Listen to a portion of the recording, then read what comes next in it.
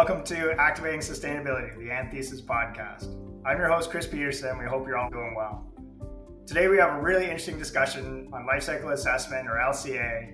And what's interesting is it underpins so much of what we do within the sustainability space, or is used to inform some of the answers to the trickiest, stickiest, wicked questions that we may have out there. However, at times it can seem kind of confusing or obscure. So to really help shed some clarity, we're joined by Caroline Gaudreault, Associate Director, LCA Services Lead at Anthesis out of Montreal, and my mentor and good friend, Jim Fava, Executive Director at Anthesis, who's often affectionately referred to as the godfather of LCA out of Costa Rica. So welcome to you both. Thanks so much for joining the podcast. Hi, Chris. Pleased to be here.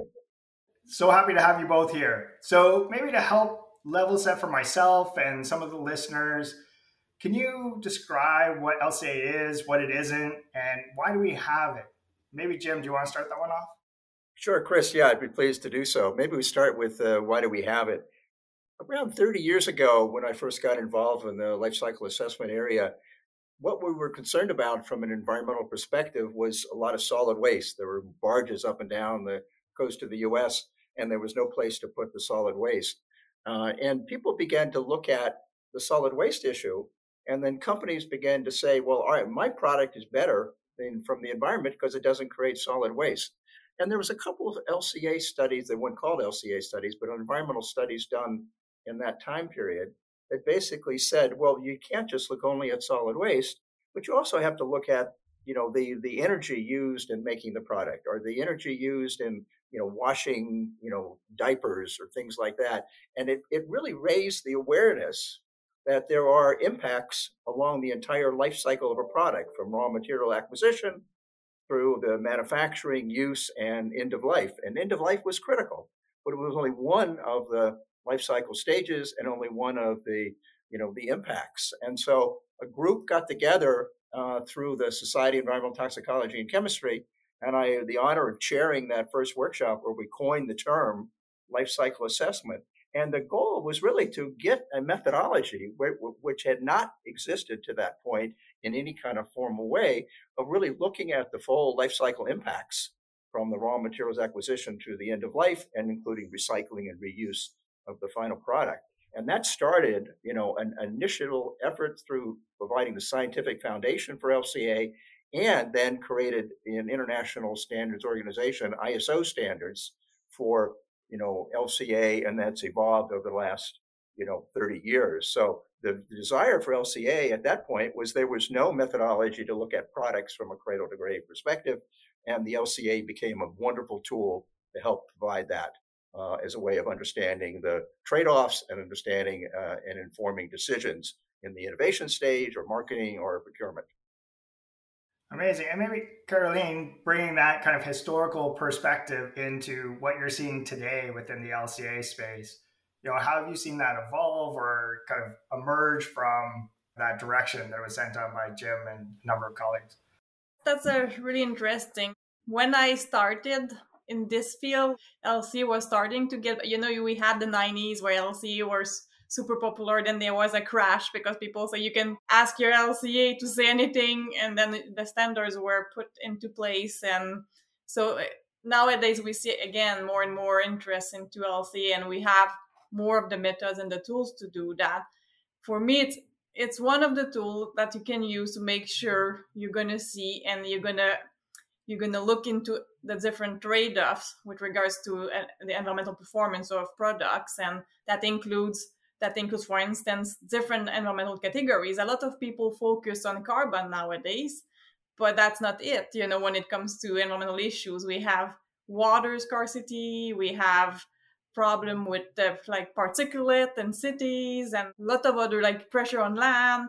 And LCA allows you to do all of that and to look at all of those impact categories, and also to see the trade-off that might exist. You might be in a case where you want to do something that's going to help the climate, but it is going to have other significant implication for other impact categories. Or even I can give you an example. When I was working for the pulp and paper industry, and we were looking at tertiary water treatment for water effluent disposal. And if you wanted improve on your water-related impact categories, you would need more energy, which would have been detrimental to climate change. And without a tool like LCA, you cannot see that. So I really like to put the emphasis that LCA is about trade-offs and being able to show those trade-offs and making the best decision as possible. People often comes to me, they say, I want an LCA, and then the only thing they care about is carbon. And yes, you can look at carbon using life cycle approaches, but that's not an LCA, that's a carbon footprint. So LCA, we want to, yes, look at the full life cycle, but also we want to consider many different impact categories. Yeah. Chris, one other comment, if I may. Carolyn's message just sort of gave me thought about an example. What we did back in the early 90s when we first started putting the sort of their arms around what LCA is, it was driven by the sort of the societal perspective that solid waste is bad. And so any product cannot have any solid waste. So they began to look at, alternatives. And that's where LCA, as Carolyn nicely said, looked at the trade-offs and understanding unintended consequences of options. But today, in our circular economy world and with the plastic bans, we're sort of back where we were 30 years ago. We're banning plastic without really fully understanding what the possible unintended consequences of alternative are. And so there is beginning to be some effort in the various industries looking at, okay, what does LCA information tell us about alternatives to plastic? Having plastics in the ocean is just bad. We shouldn't be doing that, that's for sure. But going ahead and banning plastic because it creates marine pollution, marine litter, without understanding the consequences, I think we could be getting ourselves into, some unintended consequence that could create a bigger problem or a different problem without looking at it from a full life cycle. So I think the life cycle assessment is becoming now to be rebirth of interest in LCA because people are saying, hey, banning a material, that's one way to do it. The other way to material is say all products have some impact. And then how do we best understand the full life cycle trade-offs and then pick the right product or the alternative or the right changes to reduce those impacts. But that sounds way harder than just picking one impact and trying to optimize on one, as opposed to across a bunch of them. Having seen firsthand the value of LCA, for me, that's where it's always lied. It's just that embracing of the complexity of the systems that we're in and really trying to dig down into it.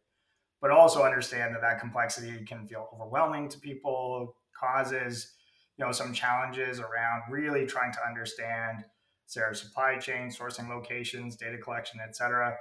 Caroline, to start us off, could you speak to why is it really worth it, right? And what's the value that organizations are getting from taking or really embracing that complexity and digging into the details around that?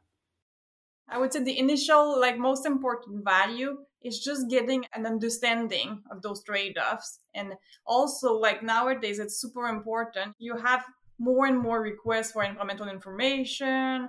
People want transparency, the full traceability. And so LCA provides you a framework to organize all that information and also to get an understanding of what your product are made of and might create in the end of life.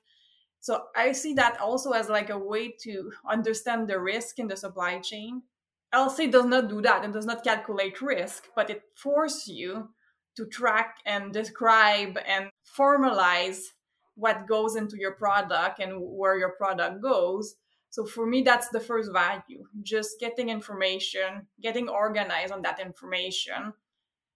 Then, of course, you can use that. You have the environmental aspect, but some of those environmental aspects also relates quite well with the economical side of thing, or money driven, like energy efficiency reduction are going to show in LCA as having positive impact for the climate or for other impact categories. So they are I would say low hanging fruit there, where you can find those places where you have something that, yes, is going to improve the environment, but is also going to improve your bottom line. So that would be the second way of doing that. It also, and Jim can talk to that, but for innovation purposes, LCA is a great tool. I'll let maybe Jim speak to this one. Yeah, I think the key is that what you're trying to do in the innovation stage gate process, for example, within a company, you have the early stages of ideation, thinking about what the purpose of the product is, And then, what are potentially some of the environmental hotspots that are critical from, previous understanding of LCA results, and then use that as a way you go through the innovation process of actually identifying ways that you are areas that you want to reduce, that environmental footprint, and then looking at the results of LCA as you go through that, the whole stage gate process. And often at the end, when you're looking about ready to launch a new product out of innovation, you go back and do a more definitive LCA to show that, in fact, the improvements that you have worked on considering through the innovation process are real, and you can really show the benefit of reducing greenhouse gas, reducing water, or reducing use of eutrophication. Some of the other impact categories are significantly less in the new product than the previous generation of product. So that's where a lot of implementation right now is company. And a lot of it's from, we talked about earlier about banning of plastics and some of the circular economy, is that how do you design products that are greener and more sustainable, because you've dealt with it right in the ideation stage and begin to flag which of those impacts are most important, and then you follow that through to actually reduce it, at the end. So you're getting both positive sustainability impact as well as positive, business value associated with that. Yeah, and I think really interesting to think about, all those pieces, and Caroline, coming back to your point of, given that clear vision of the product system, it really seems like it helps organizations to shift from that whack-a-mole reactive approach to, like you're saying, Jim, trends around end of life, solid waste within that, or, a specific target like carbon, to looking across the entire piece to kind of develop a formalized strategy. I know there's a level of comfort that comes along with that, embracing the complexity. Yeah, LCA results will inform a decision making. It doesn't make the decision. I mean, I think this is the one thing that people say, well, it makes the decision for you. It doesn't. A corporation or a government, if it's on policy related, the LCA, as Caroline just showed, was that it gives you clarity as where those impacts are, where high or low, and from an existing product or comparison, but a new products you're trying to bring into the product design, you begin to compare and look at that. But you've got to come from a top down, saying, okay, we as a company or organization have looked at, greenhouse gases is critical. Make sure that people aren't harmed with the use of our product. Make sure that the design of the product is done in a way that it can be reused or recycled at the end of life. So there's 4 or 5 major policy directions coming down from the top that then are used by the decision makers with the life cycle information to make that informed decision. So you need the policy and the impacts that were more relevant and material to a company or a product, coupled with the life cycle information, bringing the two together, and you can make those more informed decisions. Yeah, fascinating. So I'm a little nervous to ask this question as a generalist of 2 deep thinkers, PhDs, godfathers of LCA within the space. But I'm curious, kind of, what are the discussions within the LCA community today, without maybe getting too technical or into the weeds? Where is it going? What are people talking about? And where's the kind of status of the space? Yeah, I can start a bit on that, Jim, if you allow. Many things are being discussed within the LCA community. Like the first one is, in the origin, LCA is very good at putting a number on environmental impacts for which you can associate with the use of resources or the release of pollutant into nature, and to put numbers onto that. But it's far bigger than that if you want to apply a life cycle approach. So how do you go about, like Jim was just mentioning, looking at circularity and at those aspects which are not like quantifiable with flows of material into the environment, but that are really less tangible, and it's more like attributes like biodegradability and circularity, compostability, like marine litter in the environment. Yes, you can quantify the amount of plastic that goes into the environment, but what's the actual implication for the environment of that? That is way harder to quantify with metrics. Biodiversity is another one, which like the effect of human activity on something that is so complex like biodiversity, another like aspect. So how do we apply those life cycle approach without necessarily going into quantified metrics and still use that for decision making? that's, for me, that's one big thing that is being discussed now in the LCA community. I also want to see more of how do we go from all those indicators into decision making, like Jim was just mentioning. You'll have 10, 15, 20 different indicators. How do we use that for decision making? So that's more of the social science, or but you still need to be able to use that information. With that comes visualization techniques to show those results. We need normalization. We need to be able to understand the magnitude of what is, even if one alternative has this climate change impact than the other, if we move the needle by very small, maybe it doesn't matter. So how do we focus on what really matters, and how to do that into a formalized way? That's another thing I'm seeing as being discussed. Maybe Jim, you want to add a little more to that? Yeah, no, Carolyn, that's right on. I guess there's maybe 2 or 3 things that I would think about when I think about the conversations we're having in the life cycle community. One of the conversation is recognizing how do we connect the life cycle community with the users. There's some work in multi sort of country, and folks from around the world are working on, how do we accelerate the application and use of life cycle information to inform decision making. And so there's this effort to reach out to the user community, the innovation community, the procurement community, which have their own groups, and then learn how to change the wording and the visualization of the results to make them more understandable and relevant to a designer. So there's use of the words attributes.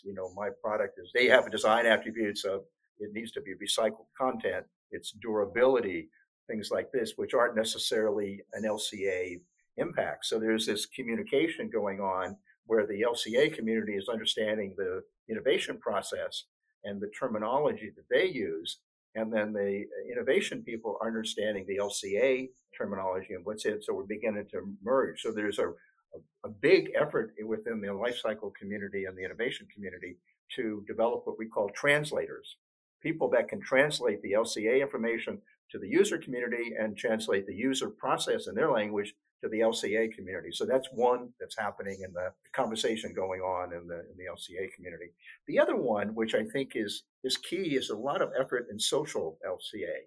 LCA has traditionally been an environmental assessment tool, but when you think about the supply chains and the social issues on worker safety, child labor, slave labor, and all the various things that occur possibly in supply chains around the world, there's a lot of effort in the last 5-10 years on trying to modify the LCA methodology to include social categories. And a lot of that's going on, a lot of research, a lot of publication, and it's making great progress. So I see that's another area that I think is good, because when we think about innovation and decision-making, environment is important, yes, but the social consequences of the product or the social consequences of the supply chain and the materials and parts that go into your product is also important, and can LCA help with that. And the final sort of lesson learned, and not lesson learned, but sort of where we are right now in future directions, is really realizing that LCA is not the tool. It is a tool in a toolbox looking at the whole systems life cycle perspective. And so you've got LCA information, you've got risk assessment information, you've got product safety information that all fit together, and stakeholder engagement may be another impact that you're beginning to look at. So LCA is one tool in a toolbox to really work on understanding and developing more sustainable products. Thank you both for keeping that very accessible for myself and others. But then I'm sure that there's a lot of depth behind those, but really exciting to see that translation and, that hearing from both of you, that sense of how do we connect the value of LCA with that decision-making framework or visualization or translators. Really exciting stuff. And I imagine, as I said, so much has got to be going on within that space, from leveraging IT and other sources around that as well. So I know we're coming up on time. So maybe to wrap up, wondering if you could each just share either a key lesson or a critical takeaway that you'd like the listeners to walk away with today, and hopefully kind of step away and implement it within their organizations as they go forward. I'll start.